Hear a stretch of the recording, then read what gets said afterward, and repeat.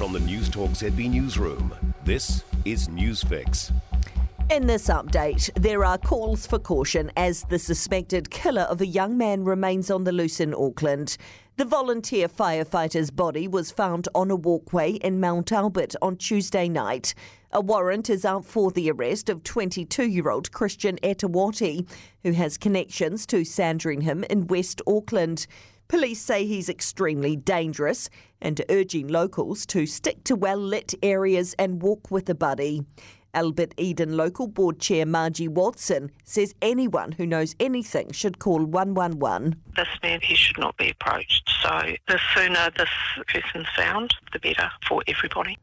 America may hold the key to a cleaner, greener Aotearoa. New Zealand and California have signed a deal to share research on how to reduce greenhouse gases. Chief political reporter Jason Walls is travelling with the Prime Minister in the US. Jacinda Ardern has met with Californian Governor Gavin Newsom and have agreed on a climate change curbing deal. Both California and New Zealand have a net zero carbon emission target. Both leaders say the information sharing agreement will help achieve this goal. But beyond a meet and greet and a photo op, there's little detail about just how this deal will actually tangibly make lasting difference. A fourth COVID-19 vaccine for vulnerable groups from mid-June is welcomed news for advocacy groups.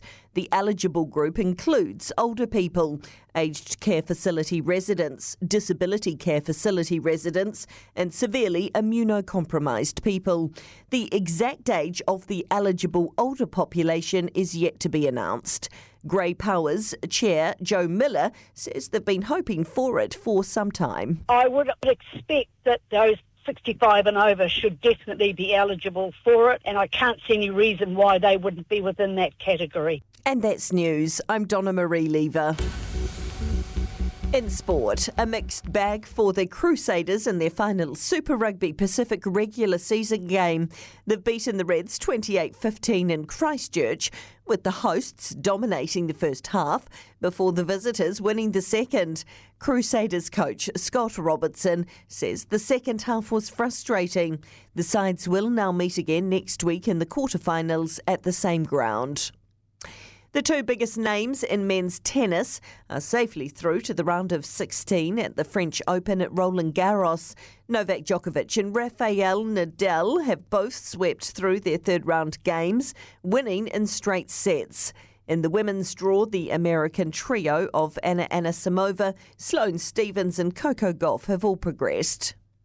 And Lisa Carrington and Alicia Hoskin have won their K2 500 semi-final at the Canoe Sprint World Cup in Poland, with the final tomorrow night. And that's sport. For more news, listen to News Talk ZB live on iHeartRadio.